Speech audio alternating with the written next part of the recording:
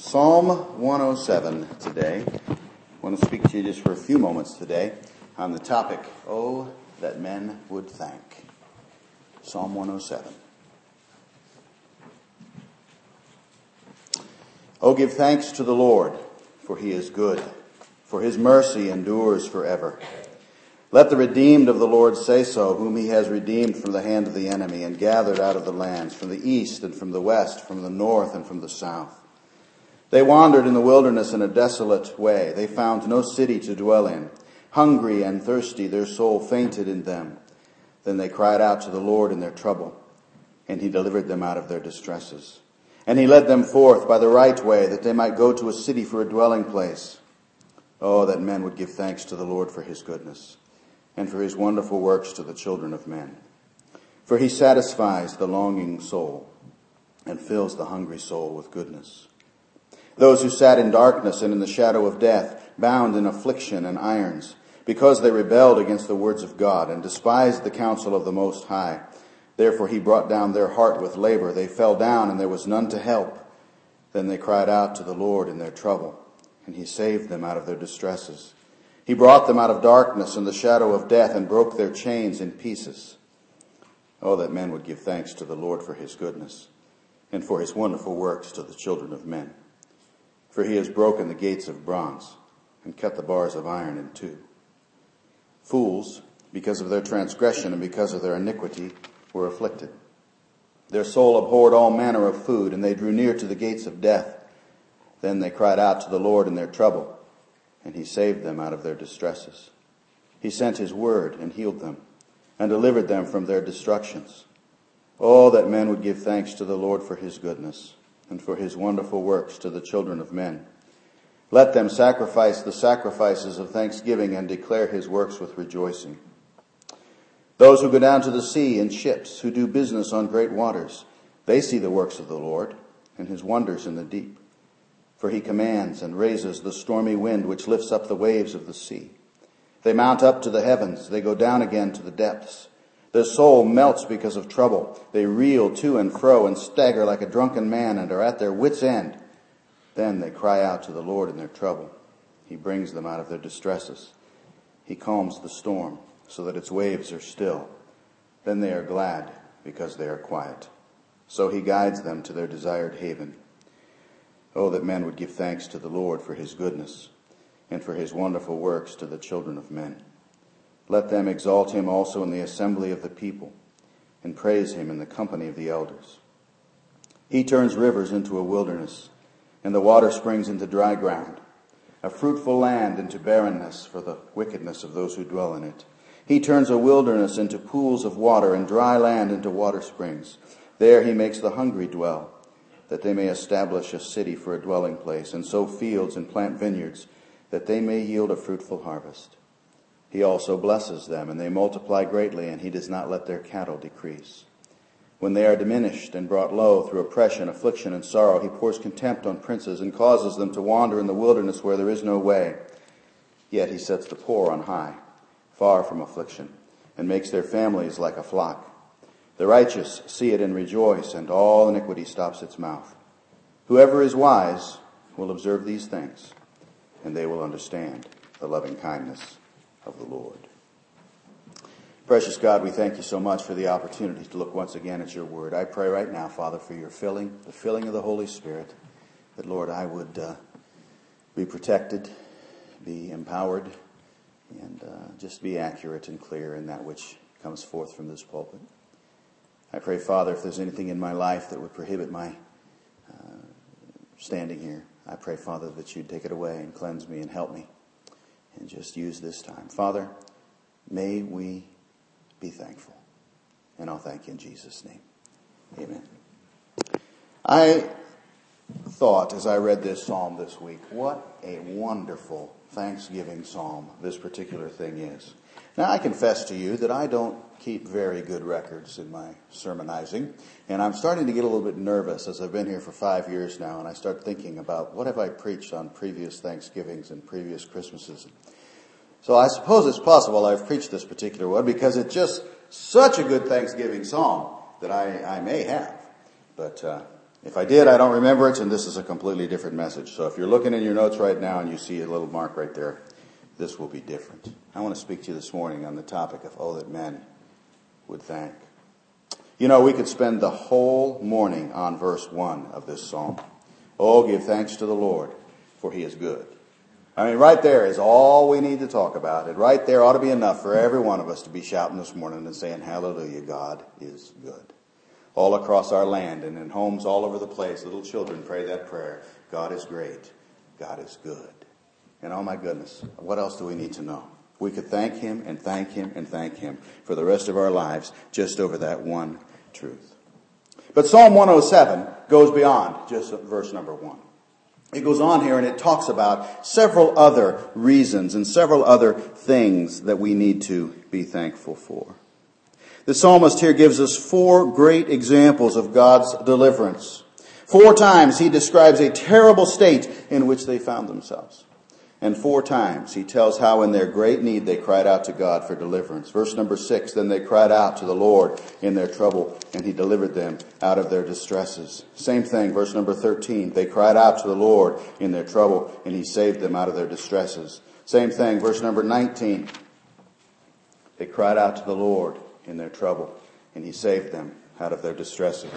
And also verse number 28, they cry out to the Lord, and he brings them out of their distress. So 4 different times he tells how in their great need they cried out to God, and 4 times he reminds the reader that thanksgiving is the only response to such deliverance. I can't get past this verse that just jumps out of this psalm. I don't know how you read this psalm without seeing this key thought jump out at you. Verse number 8, oh, that men would give thanks to the Lord for his goodness and for his wonderful works to the children of men. And repeated for each of those other instances. Also verse 15, verse 21, verse 31. So this morning, just for a few minutes, I want you to notice with me 4 different examples of God's deliverance. 4 different reasons that we have to be thankful. And I would suggest as I read this in a very personal way. I see all 4 of these in my life in some ways. And so as I read this, I'm going to kind of talk in the first person this morning. God has delivered me. And I hope that you'll also think about the fact that he also has delivered you. 4 different things. God has delivered me. Number 1, from desert, wandering in the desert. Number 2, from darkness. Number 3, from disease. Number 4, from disaster. And I have to tell you right off the bat, I can't take credit for the alliterated outline. I stole that from somebody else. I have to give credit where credit's due. But nonetheless, it sums it up. Desert, darkness, disease, disaster. Consider first of all verses 4 through 9. Verses 4 through 9, he has delivered us from wandering in the desert. Isn't that what it says in verse number 4? They wandered in the wilderness. It's a Bible word for desert. They cried out to the Lord in their trouble, and he delivered them out of their distresses. Verse number 6. And he led them forth that they might go to a city. Verse number 7. Now, scholars tell us that this psalm was probably written in the post-exilic period. In other words, the very time that we have just finished discussing, or been discussing, in the whole study of Nehemiah. And so they have come back from Babylon and other places. And that seems to be the historical background. And as we think about that particular thing, deliverance from the wandering in the wilderness, we can see that obviously this particular part of the psalm is probably speaking specifically about that historical aspect of what had happened in the lives of the children of Israel. Some people think it could have been the Exodus. And that's possible too. But the evidence seems to report to the exile. That would be the historical, but how it applies. How it applies to you and how it applies to me. Before I met Jesus, I was wandering in the desert. Weren't you?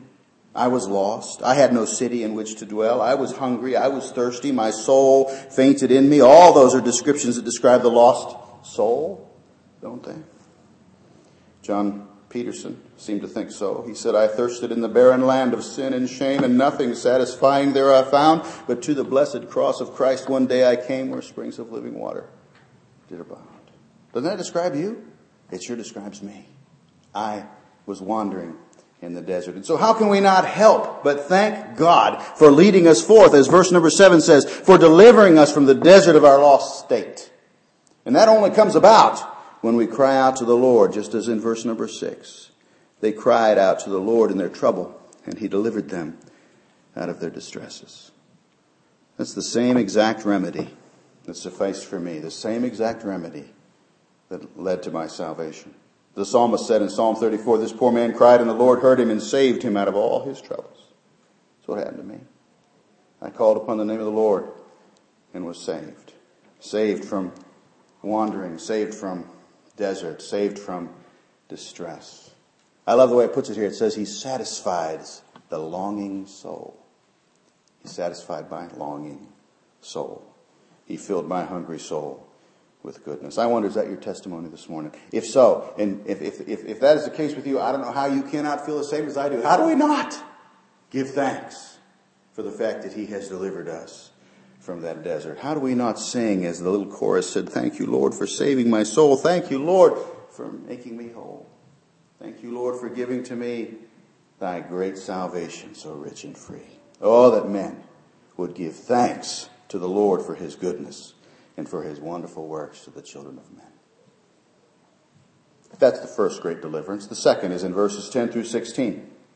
Verses 10 through 16, he's not only delivered us from wandering in the desert, he's also delivered us from darkness. Isn't that we see? Verse number 10, those who sat in darkness in the shadow of death, bound in affliction and irons, verse 10 says. They fell down and there was none to help, verse 12 says, until they cried out to the Lord in their trouble. And he heard them and delivered them, verse 13.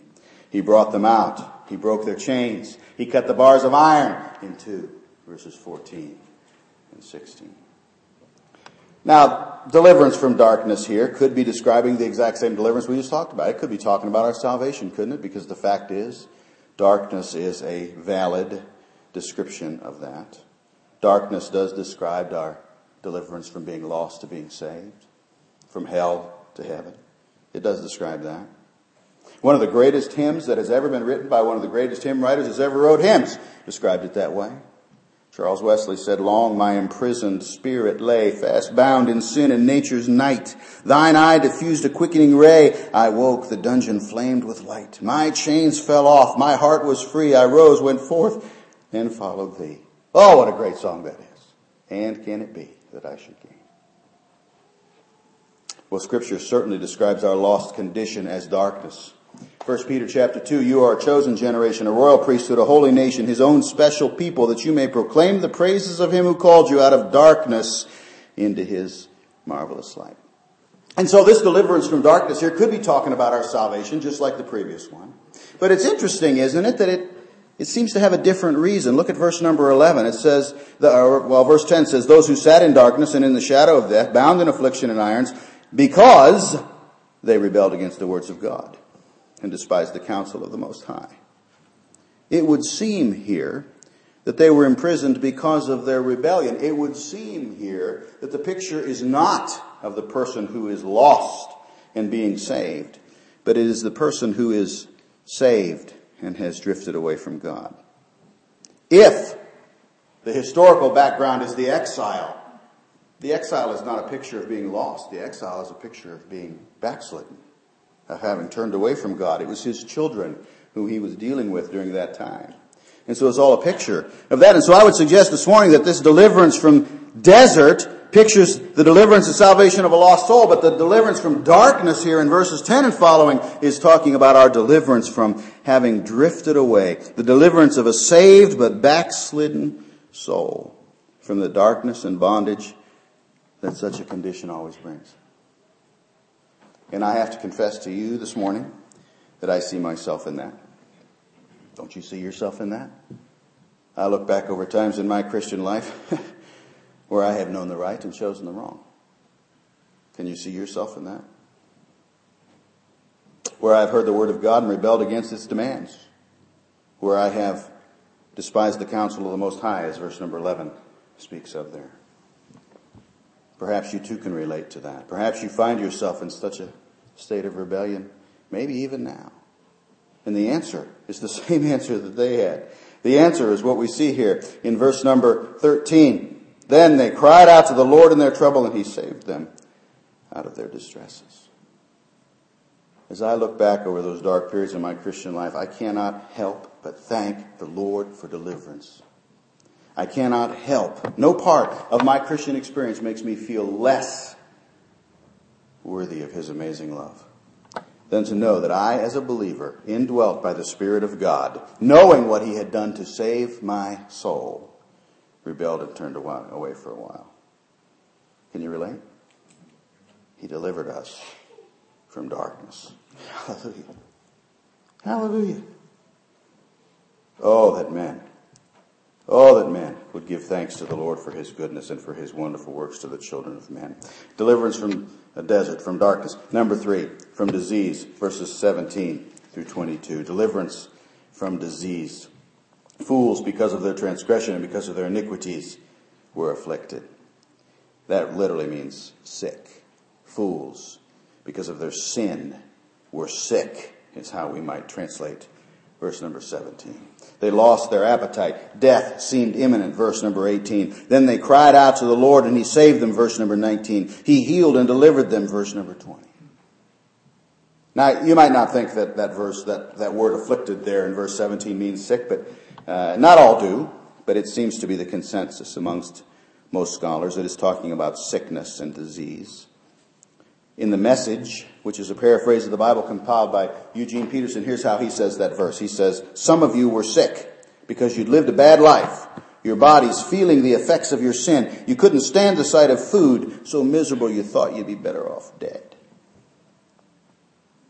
So the darkness from which we were delivered was caused by rebelling against God's word. But the disease that's spoken of here, look what it says it's caused by.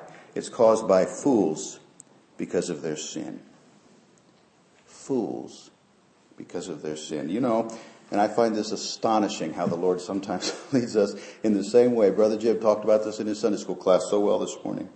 You know that it is entirely possible to be in a state of ill health because of sin. You know that, right? The Bible says, if you despise my statutes, or if your soul abhors my judgments, so that you do not perform all my commandments, but break my covenants, I also will do this to you. I will even appoint terror unto you, wasting, disease, and fever, which shall consume the eyes and cause sorrow of heart. Leviticus chapter 26. 1 Corinthians chapter 11, Brother Jim used this one this morning. He who eats and drinks in an unworthy manner eats and drinks judgment to himself, not discerning the Lord's body. For this reason many are weak and sick among you, and many sleep. The word sleep means died.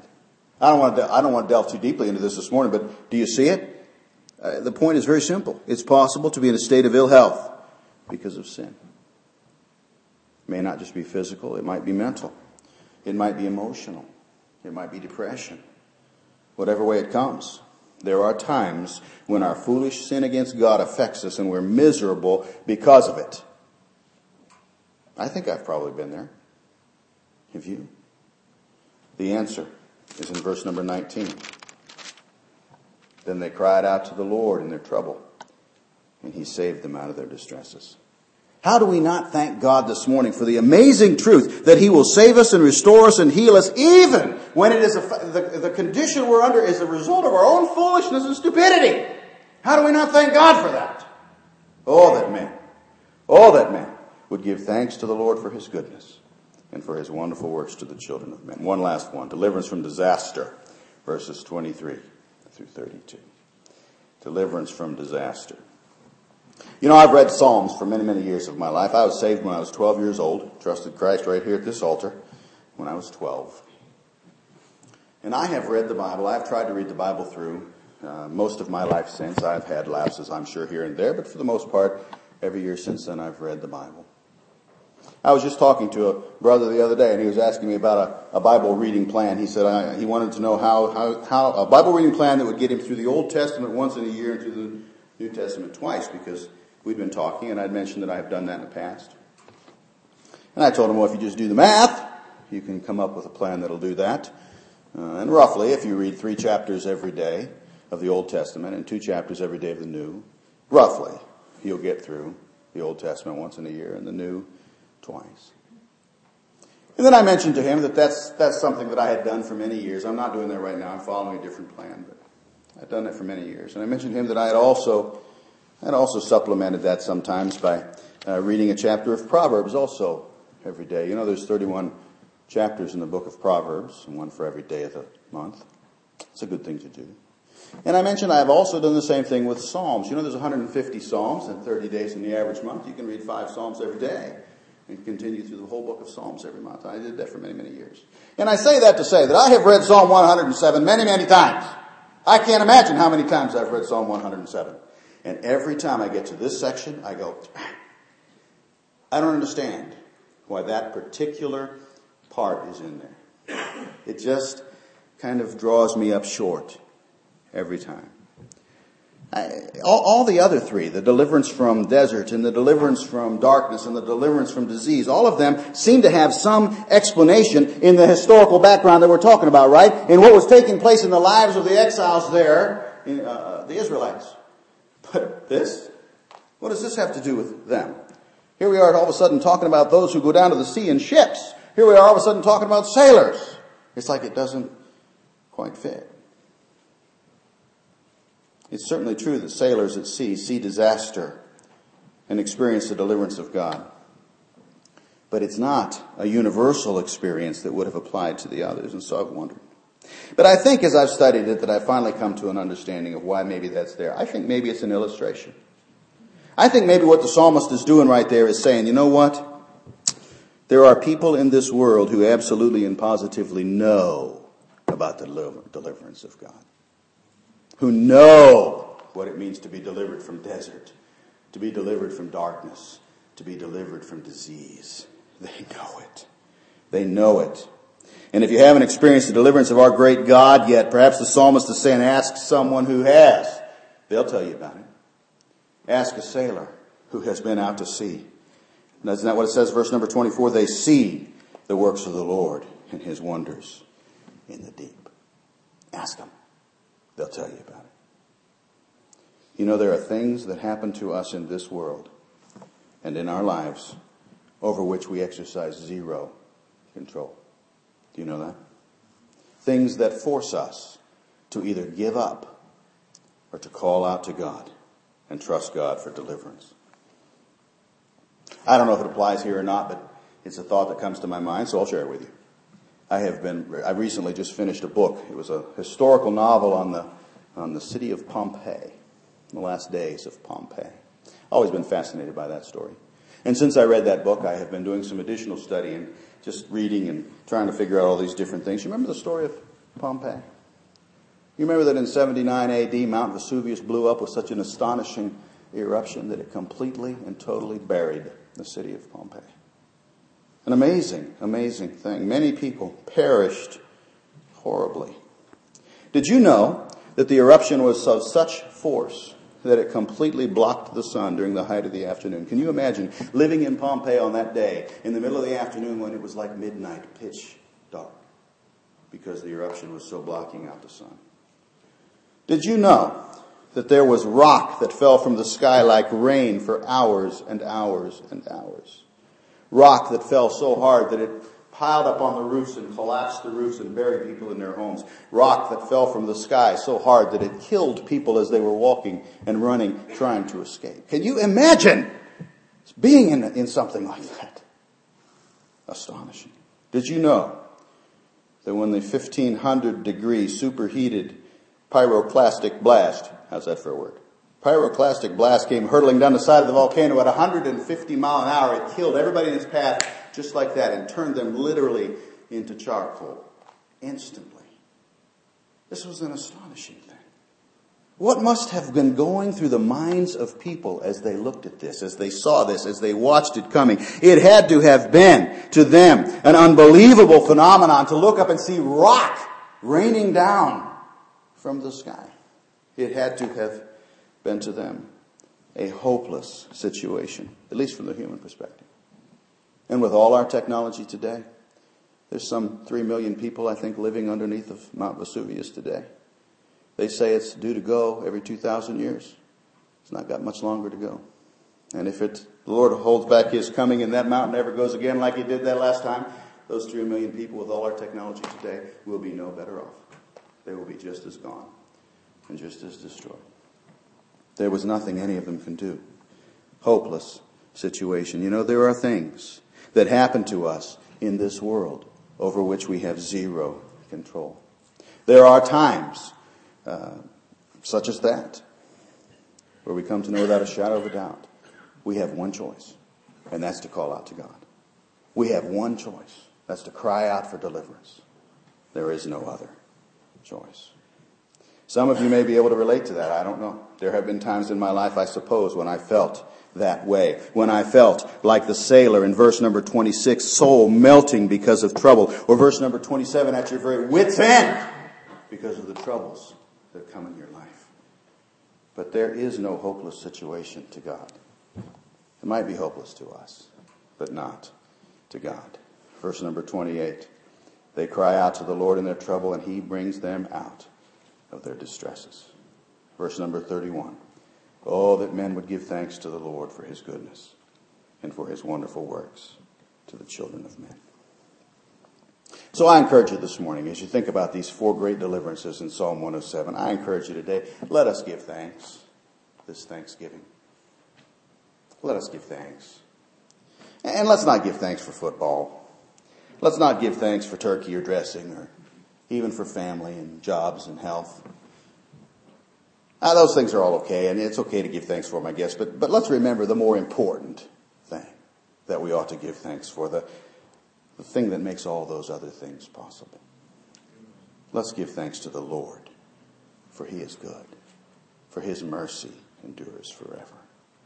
Look at how it describes God here. It says, God is the one who, it says, satisfies the longing soul, and who brought us out of darkness and the shadow of death. It is God who broke our chains in pieces. It is God who has broken the gates of bronze and cut the bars of iron in two. It is God who sent his word and healed us and delivered us from destruction. It is God who calms the storms of our lives and guides us home. Let us give thanks. The psalmist concludes in verse number 43, and I like the way he concludes. He says, whoever is wise will observe these things, and they will understand the loving kindness of the Lord. Or as Eugene Peterson puts that verse in the Message, he says, if you are really wise, you'll think this over. It's time you appreciated God's deep love. Amen. High time we give thanks. One more time. Oh, that men would give thanks to the Lord for his goodness and for his wonderful works to the children of men.